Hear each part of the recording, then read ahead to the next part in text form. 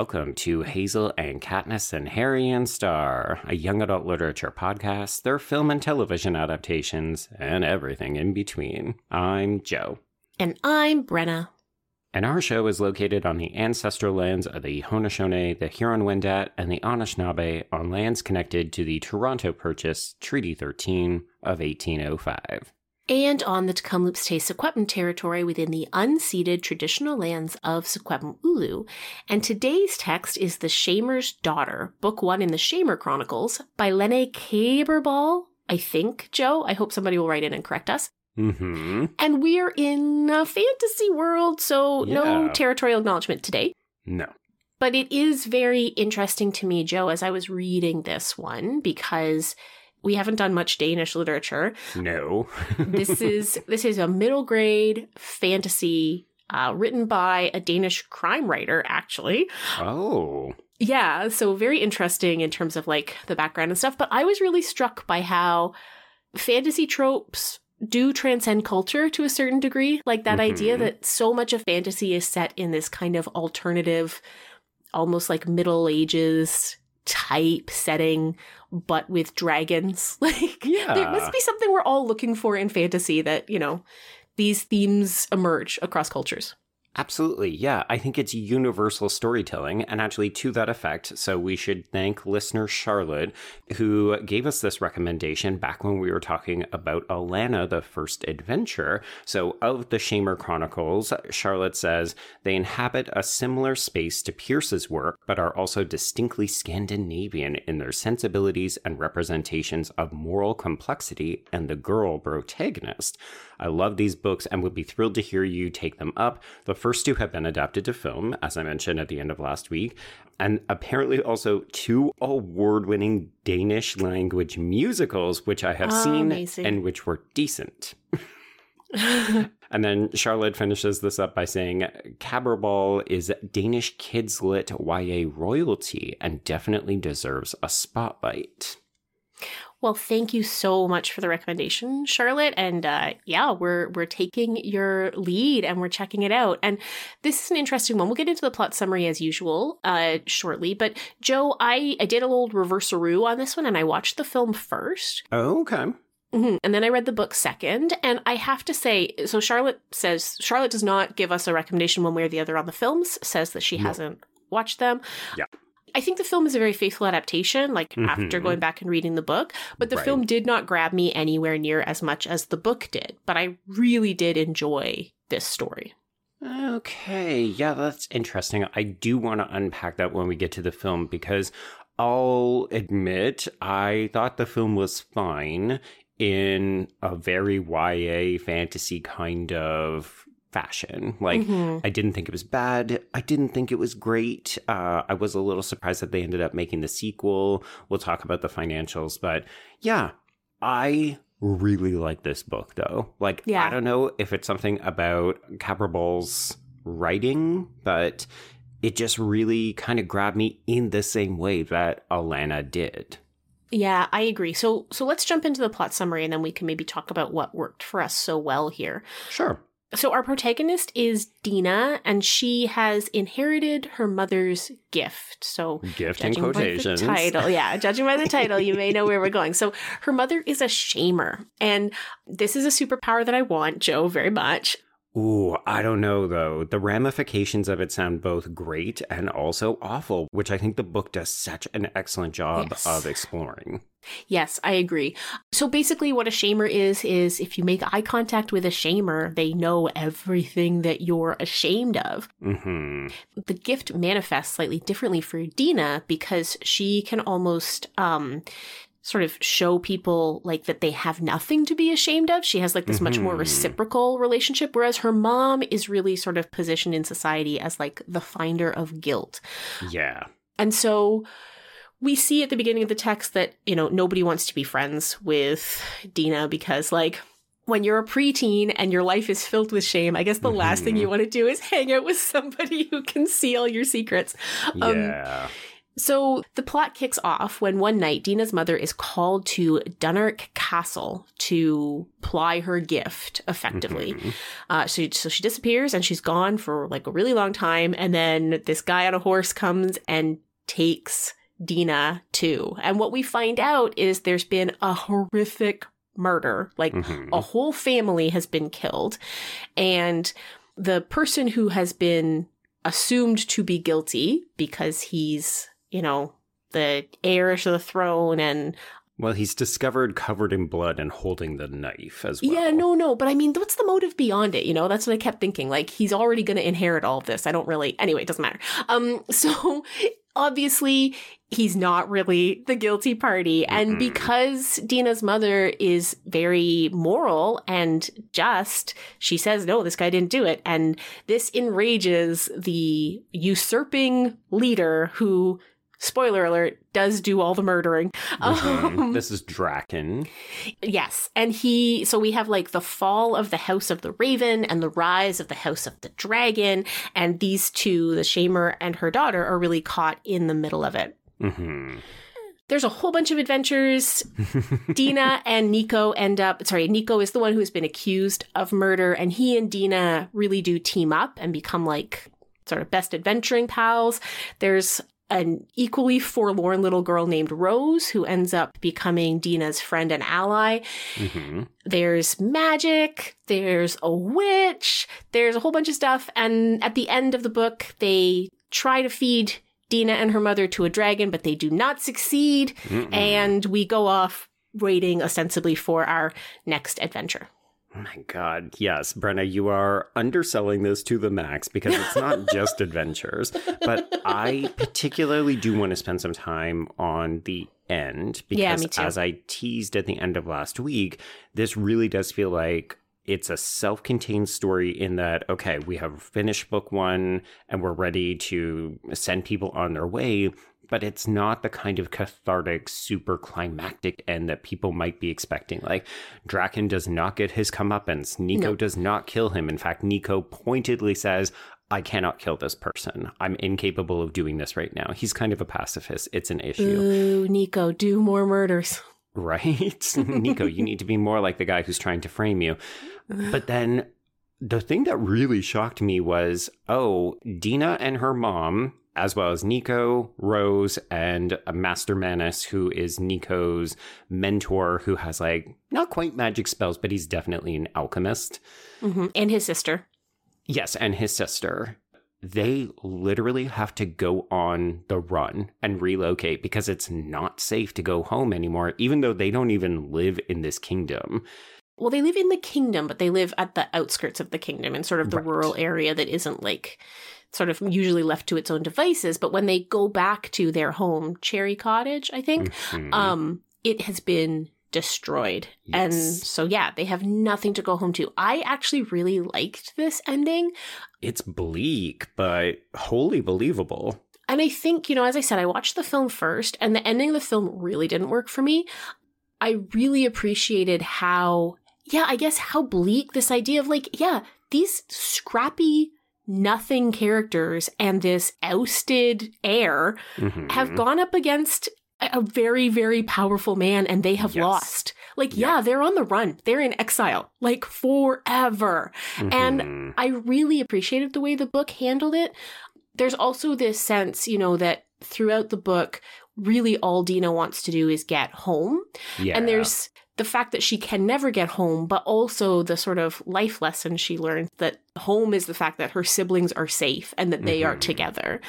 All of that really worked for me. And I totally get how this is a setup for the next book. And it's not wholly satisfying insofar as our villain is still in the world. We have not destroyed the thing that brings these people pain. Yeah. But I think I was fairly satisfied by this ending, knowing as I do that it's the first book of a 4-book series. Yeah, I don't know. Did it work for you, Joe? It really did work for me. So I didn't know that this is how it was going to end. So I was pretty surprised when we don't kill Draken or he is not discovered to be the person behind all the murders. Like, enough people know that you can tell he would have to work at it, but his position is still relatively secure. Like, he will become king. unless something changes in the next 3 books kind of deal. Mm-hmm. And yeah, initially I found it off-putting because it wasn't the pat ending that I was expecting and I wanted, because I wanted good things for Dina because she's a good person. She's a great character. She's a great character. Rose is a great character. Even Nico, who is kind of I'm a knight, but I don't want to be, and I don't really want to have responsibility. I'd almost rather kill myself than have to face the fact that I'm being blamed for this. Everyone in this is very tropey, and yet they also have enough about them that they feel very real, very lived in, very believable. And I think that's such a tricky line to walk. Yeah, I agree. There's a real sense in this book. I think what I like about it very much is that every single character, with the exception of Draken, obviously, is trying their best. Even the townspeople who find themselves aligned with Draken, it's because they believe that their beloved king was murdered in cold blood by his son, right? Everybody is trying to do good within the contexts of their understanding of the world. And there's something really, I don't know, refreshing about that, particularly in a fantasy context where often good and evil are really black and white. There's a lot of sort of people just trying to do their best in this book. And I think I have a real soft spot for that as a narrative device these days. Well, and as Charlotte indicated in the email, right, this is a morally murky text where on the surface, it seems very easy to understand. The Shamer's powers are literally black and white. I can either tell you that this person committed this murder or they did not. And yet the world doesn't work that way. So even though it seems like it should be a open and shut case for Dina's mother, because people have their own motivations and this guy is not telling the truth. That's what we haven't said, is that Draken doesn't feel any shame. So we can look him in the eye as a shamer and not detect anything. And this is something that has never happened before. I remember when I was first reading it and we got to that moment, I thought Draken was actually going to be a good guy. So did because I. Dina's mother said only true people are going to look you in the eye, and those people will be your friend because they won't be ashamed or scared of you. Well, and that's why Dina goes with him when he comes to pick her up. A, he knows her mother, and B, he looks her in the eye, and she's like, oh, okay, well, you're good then. Yeah. And of course, we discover the world isn't quite so simple. In some ways, this is such a conventional coming-of-age narrative, right? Dina has this power. She doesn't want it. She learns to appreciate it. She learns that the world is much bigger than herself. It's so pat in that way, cut and dry. We've seen this a million times. And yet nothing about this story ended up feeling safe or secure. I honestly did fear for a lot of these characters. Not that I thought they were going to die, but just the story continually upended my expectations. Even Rose, who seems like, okay, this is a best friend character. We can rely on them. They're going to be supporting our heroine at every turn. And she's got this abusive, horrible brother and all of this torture backstory. And you just think, oh, we don't see this in North American middle grade fiction. No, we don't usually. And, it is truly a middle grade text. There's something about it that feels very, in spite of all the complexity, there is an ease in reading it. You could totally give this fast to a 10, 11-year-old and they would be fine with it. I don't feel that way so much with the film. I feel like the film is very scary to that age group. So it's an interesting disjuncture that occurs, which we'll talk about. But yeah, it's really, I think, very sophisticated in the way that it is a very accessible discussion of these kinds of moral challenges, which is, as you say, not something we typically get in North American literature. Yeah. So Brenna, noted hater of fantasy and walking and quests and that kind of stuff. How did you fare with this? Because you teased last week that it's almost medieval fantasy where it feels grounded in reality, maybe just a historical past kind of difference. Yeah. I really appreciated the lack of questing, I have to tell you. The stakes are very high for Dina constantly. And Yeah, this isn't getting into a magical school. This is my mom's about to be publicly executed via dragon. Yeah, and it's not like if I find 6 rings and make 12 wishes and throw something in a lake, everything will be okay. It's like, that dragon's about to eat me. I better run.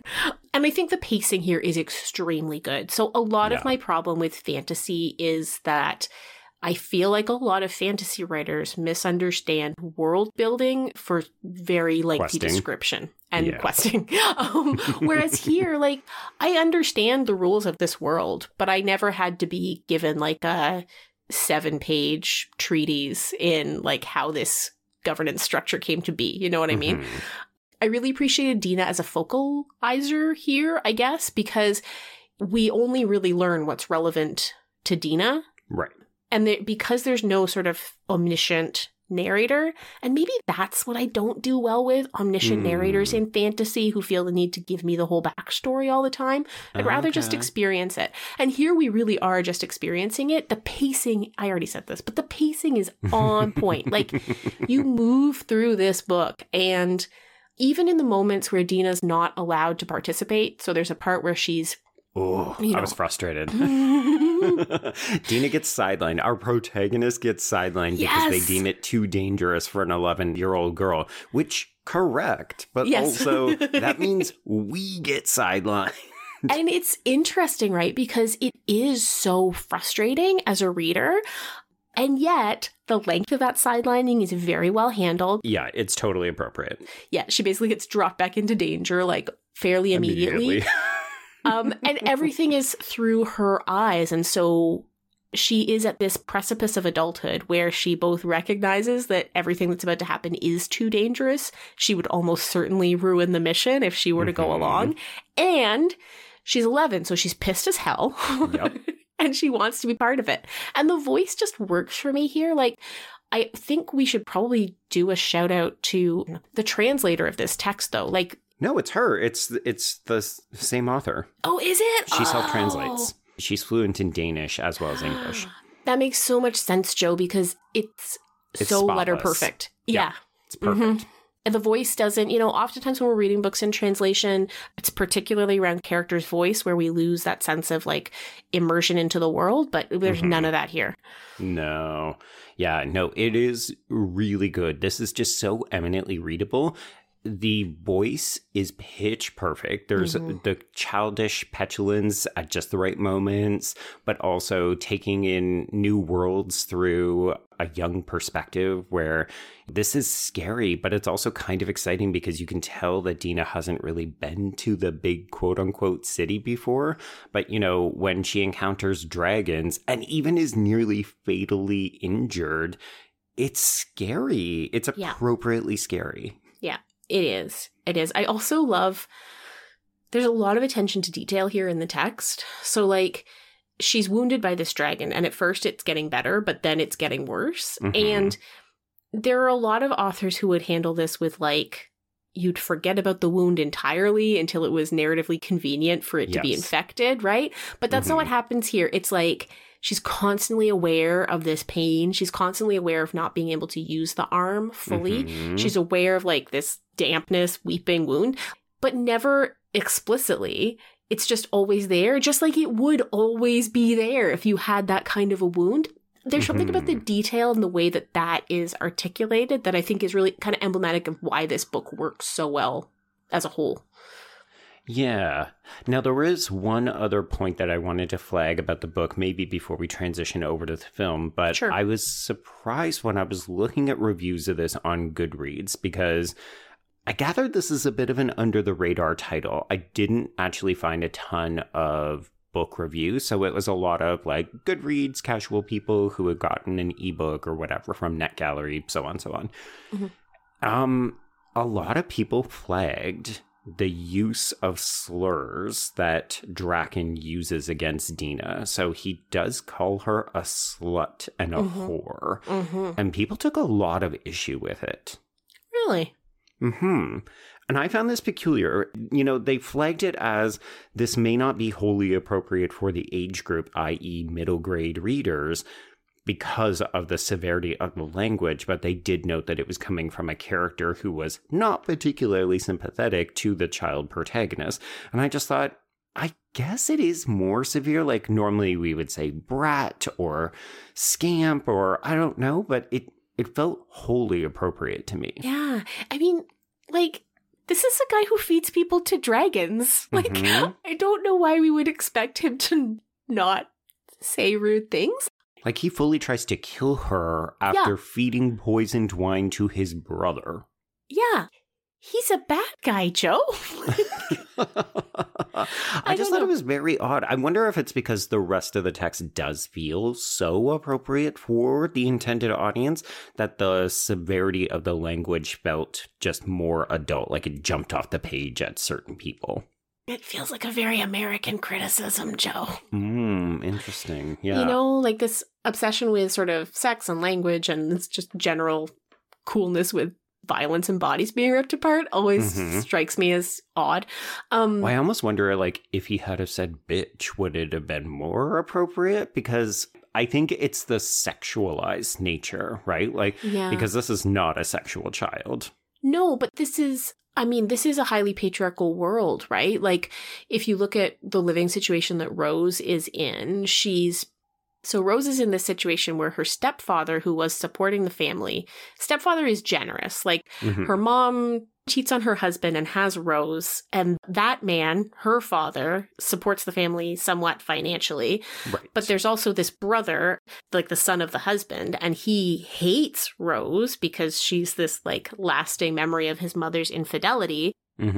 And he controls their whole lives because now that the husband is dead, he's the man of the house and he's violent and he's cruel. And basically, like, he says to her, like, if you don't do what I say, then you'll be on the street. You'll be doing sex work for survival. Like, that's all you have. Yeah. We continually encounter women on the margins in this text. You know, think about the woman outside the pub. Like, they're always in precarious situations and the threat is always to their physical body in a sexual fashion. Like, this book is very aware of the world that it is setting up and exactly what could happen to a character like Dina. Like, Dina's only real protection is the fact that everyone is too scared to harm a shamer. Yes. Until now. Yeah, and one of the other things that you kind of started to go down that path is that this is also a text filled with women who have to make a life of their own because they don't have a man who can help to quote unquote support them. So Dina's mother had Dina and her other siblings out of wedlock. We don't know where the father is. Rose's father, as you said, passed. Well, and Draken's mother, right? Draken's mother is the cautionary tale in so many ways. The whole reason why Draken has been previously cast out by the family is that he is a bastard, quote unquote, right?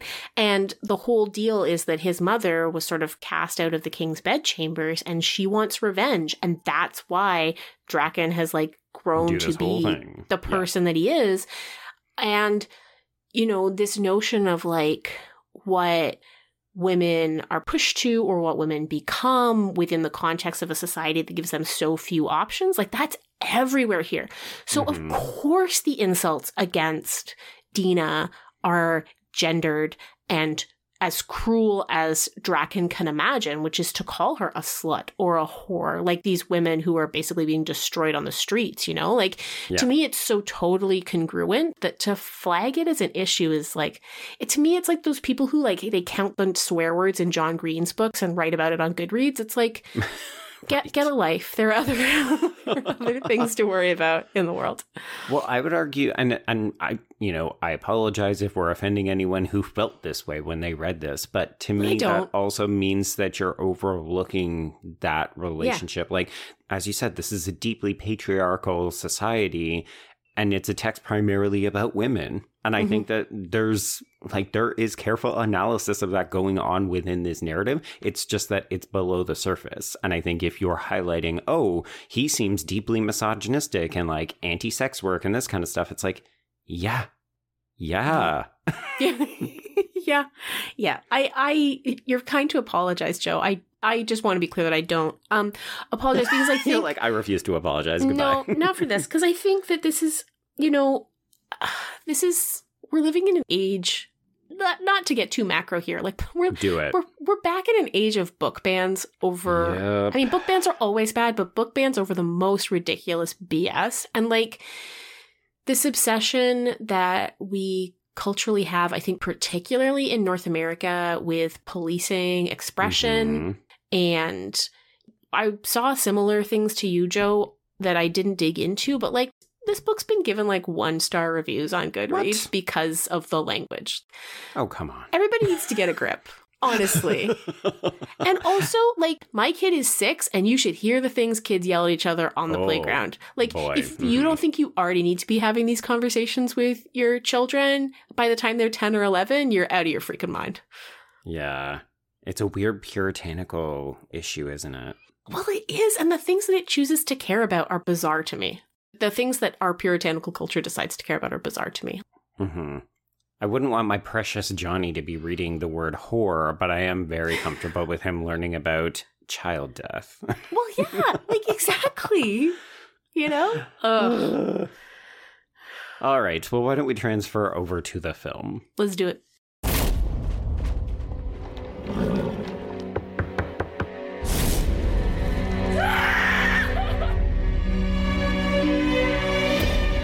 Vi er alle overbevist om Nikodemus' skyld, men så længe han ikke vil tilstå, har vi intet andet valg end skammer. Når du ser på andre mennesker, så viser du dem alle de ting, som de skammer sig over. Du har en gave. Det er ikke nogen gave, at folk er bange for mig. Men det vil du først forstå, når du har lært, hvornår du skal bruge din evne. Nikodemus blev fundet bevidstløs af druk med kniven i hånden og ofrenes blod på sine hænder. Og hvornår du ikke skal. Okay, so the film comes out in 2015, so there's around 11 years gap in between. And this is a co-production between Denmark, Norway, the Czech Republic, Iceland, and Sweden. It is directed by Kenneth Kanes and written by Anders Thomas Jensen, as well as book author Lene Kapperball. So the film has a budget of 7.5 million euros, but it only grossed 2.3 million. I don't know if that's euros or US dollars. I don't know if that's worldwide, but it's hard to argue that this movie was a hit, unfortunately. So in terms of the cast, we have Rebecca Emily Sadrup as Dina. We have Maria Bonnevie as Melusina, that's her mother, the Shamer. We have Peter Plowborg as Draken, Jacob Oftebro as Nico, Olaf Johansson as Master Manus, Petra Maria Scott Nielsen as Rosa, not Rose, in the film. We have Laura Bro as Miss Petrie, who is Master Manus' sister. And finally, we have Soren Malling as the Master of Arms, who we've not talked about, but is basically a person who ends up believing Dina and her mother and goes against Draken at very high cost and extreme danger to try to help them get Dina's mother off of death row and then out of the city. Yes. Okay, so I would say, and you hinted at this is a very faithful film adaptation. From a plot perspective, absolutely. Yes, from a plot perspective. So I think there's a couple of things that we do want to talk about. So 2 big narrative differences I notice. The first is that we do the traditional film adaptation thing, which is we have to introduce more excitement in this. So instead of having Dina pretend to be a boy who is moving wood around the city so that she can get to Miss Petrie and deliver secret coded messages, we blow up Master Manus's house, and Nico is thought dead for most of the film. Yes. I thought that this was an okay choice. I don't think it hugely compromises a lot of what we're trying to do with the book story, but it did feel like, how do we introduce more excitement than just letting Dina go undercover?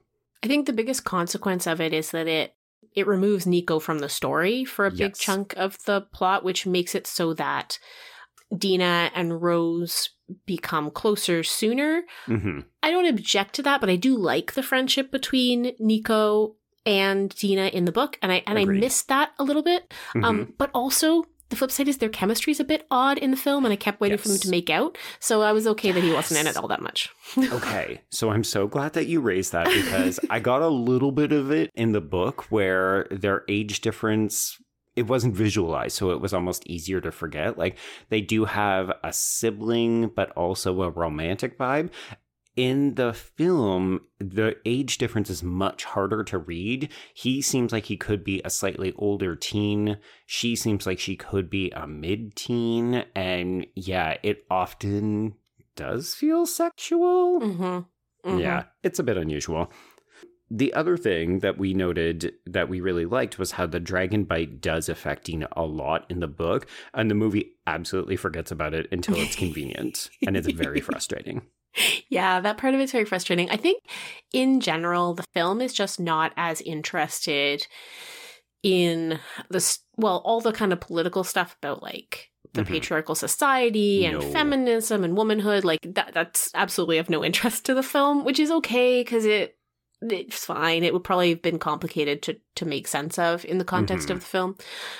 I think my biggest issue with the film is that I found it very dull, I guess. As I said, I watched it first, and it made me quite nervous for the book. Like, I put off starting the book after I watched the film because I was like, I didn't like that.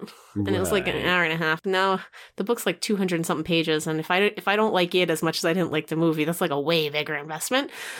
Luckily, when I actually sat down to read it, I was one chapter in before I was totally hooked by the book. But, you know, Joe, as you are always the first to point out, I do have a bit of a bias against fantasy in general. Right. I also find this movie extremely dull, like visually, which is a shame because there are moments when you actually get like the Danish landscape when it's beautiful, but it uses so little of that for obvious reasons. We're stuck inside. Well, most of it is also not Danish. This was mostly filmed in the Czech Republic and Iceland. Well, my mistake. Okay, so, but you know, where the landscapes are also beautiful. And so, like, when they're about to throw Dina off the cliff, like, I could have looked at that landscape all day and suddenly, like, there's a sun in this world, for example. Like, these are all exciting moments. You know, it's really interesting because the world of the text is very concerned with day and night. You know, mostly because Dina is wet for like the 90%. Whole back half of the book. Yeah. And so it really matters to her when the sun comes out. She notes it because she feels comfort, right? She notes when she's near sources of fire. Warmth is really important to Dina. She seeks it out, and we see it all throughout the text. The film is... It's so dark, hey? Yeah, it's very sort of like Game of Thrones-y in its aesthetic. For, you know, and 2015, like, it totally makes sense that that's the aesthetic they pursued. But I think that it's a little bit boring to watch, unfortunately. Like, even the dragons are gray. Like, everything is gray. Okay, so I am going to clap back about the dragons because I really like the visual approach of how they design them, because they look more like traditional Komodo or reptiles. Yeah, they're big lizards. To, like, this isn't Harry Potter, this isn't Game of Thrones. So no, they don't breathe fire. And I also really appreciated that the CGI on the dragons was pretty darn good. I will give it that. They looked good. I just wish that they weren't the same color as the castle walls. There is that, yeah. They're definitely just... It is a lot of grays and blacks in this world, and I don't know if that was just an aesthetic choice to, mirror something like Game of Thrones or every other kind of British Arthurian drama that you've ever seen in your life, but... Yeah, I mean, it was a choice, and you either like it or you don't. I will say it helped the sequences where we see Dina use her power, because we actually get to see it visualized. That is cool. And her eyes change to green when she uses her power, and then we get this kind of like visual imagery that looks... It's a little Harry Potter-esque, if we're being honest, but she can like see into people's memories, and we get to see a kind of montage of that. And I thought that was also very effective.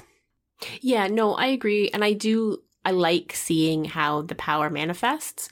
Her power is also more powerful in the movie, like way more powerful in the movie. She's the one who saves everyone really at the end in comparison with the book, where she's really... It's her mom who does it. It's her mom who does it, and it's sort of the circumstances and it's Rose with her knife. Like, there's all these kind of mini moments that come together in the book to allow everyone to escape together.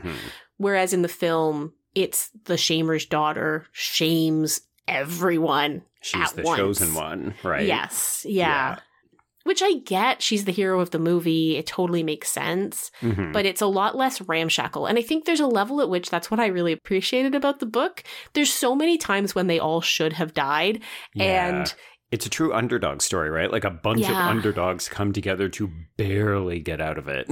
And they keep getting through on the skin of their teeth. Like, it's over and over again. That's how they get through.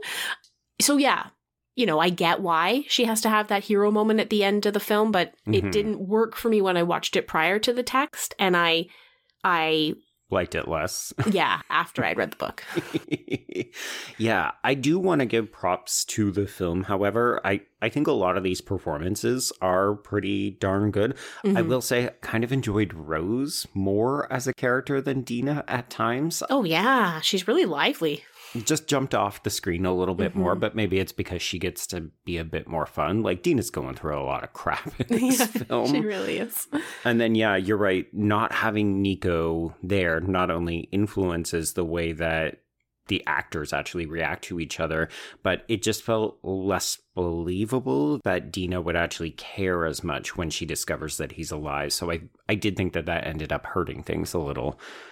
But with that said, I was kind of shocked that we didn't try to do a different ending from the book. Like, it doesn't have quite the same impact because they never go home. Like, we just see them on a boat and it's like, okay, now they set up camp somewhere and everybody's wearing fur. So, you know, oh, they've gone to a colder climate. Well, they do reunite with the brother and sister, right?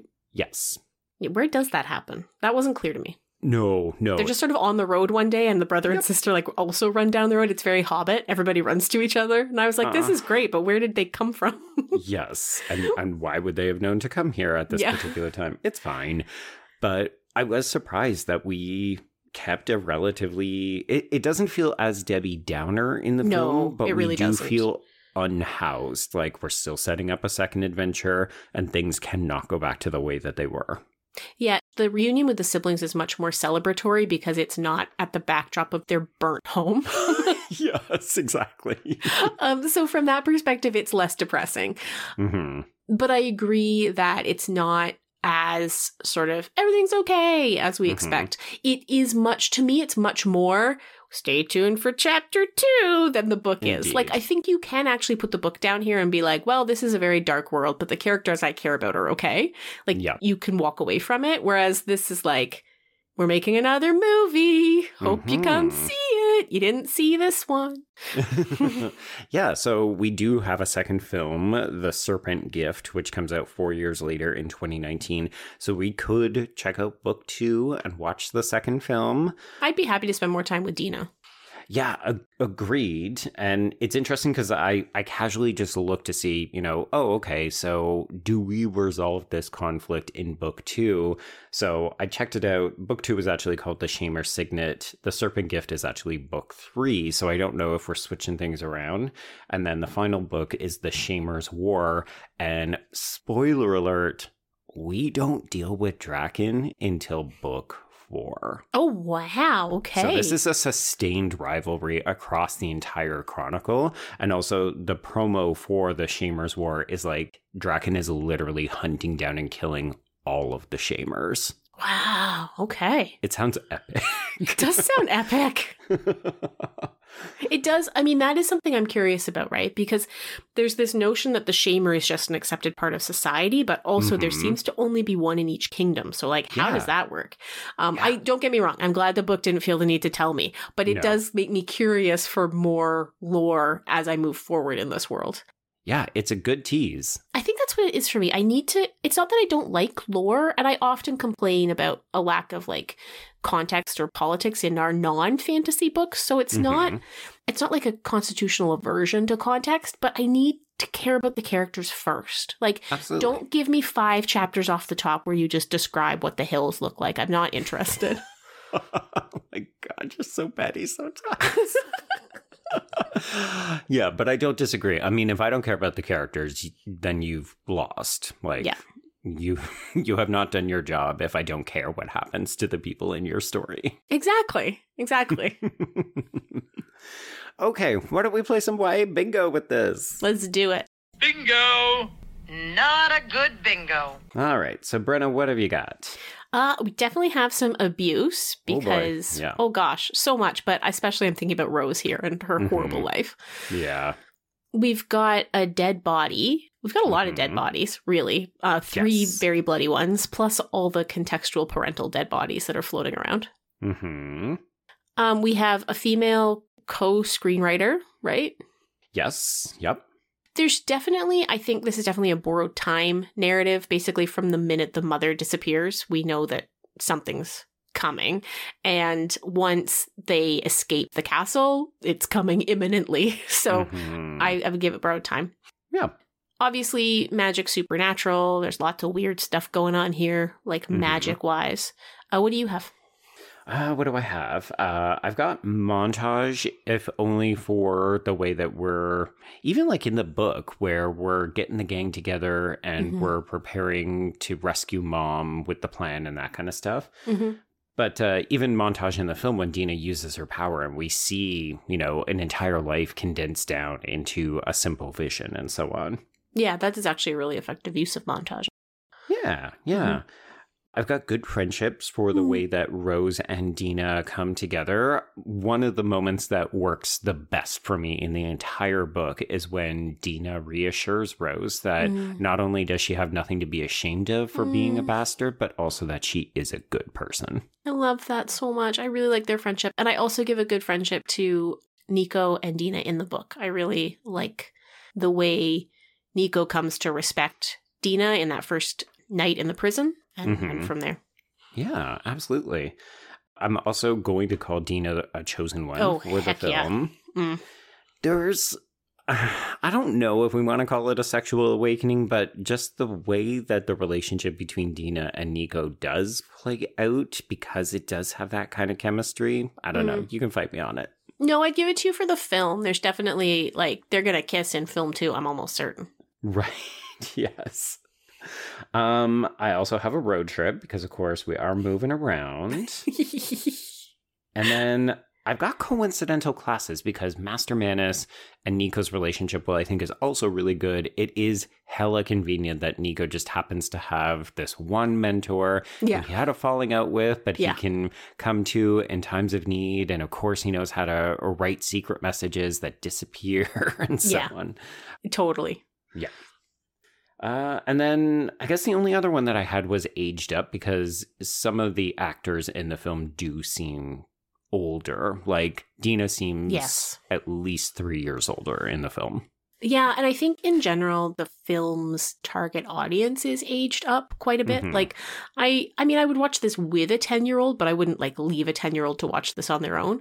Whereas I'd totally leave them with the book happily. Sure. Yeah. Yeah. Whores and all, Joe. Horse and all. Well, there's the subtitle for this episode. All this to say, we did get a line under the G.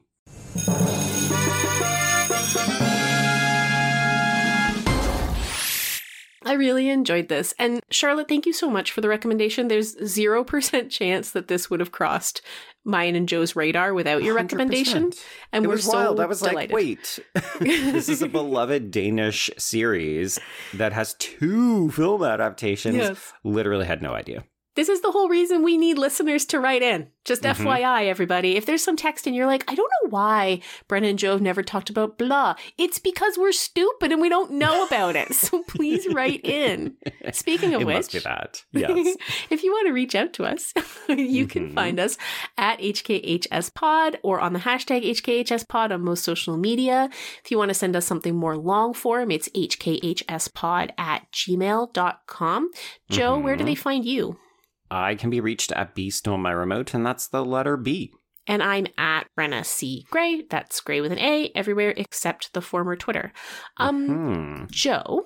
Yes. Are you excited to talk about racism, Brenna? You know what? I have not read this book in a million years. And I have never seen either film adaptation ever in my life. What? Yeah. If you could see my face right now. Oh, wow. Okay, this is going to be very interesting. Folks, we are talking about Charlie and the Chocolate Factory because we are trying desperately to get just 5 more people to download this freaking podcast. So we're coinciding with the release of Wonka. But yeah, we're going to read the original Charlie and the Chocolate Factory by Roald Dahl, as well as we're going to try to watch both films. I've seen the original, I've seen parts of the Tim Burton one, but it looks so ugly. I put it off. So I guess the time is now. I'm allergic to Tim Burton, so this should be fun.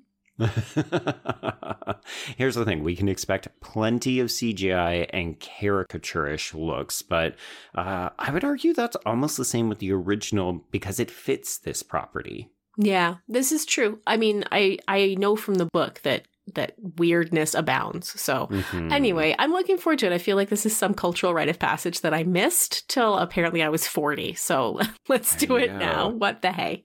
You haven't lived unless you've seen Violet Beauregard turn into a human blueberry. And then looking ahead, we've got some nice special Christmas content for you coming up, folks, for those who like that particular holiday, and maybe some cozy reads. That's all I'll say for now, but we'll dig into that together the following week. Okay, sounds good.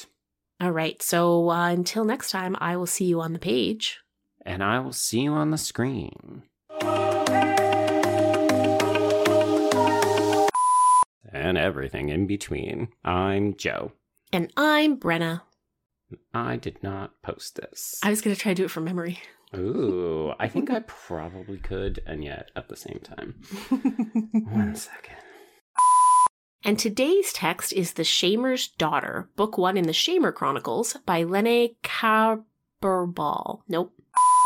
And we're in the... Who gave us this recommendation when we were talking back about the Alana, back when we were talking about Alana, the first adventure. There we go. And we should thank Charlotte, who gave us this recommendation back when we were talking about Alana, the first adventure. And now it's still the first adventure. One more time. We're you got this, ace baby. This. We.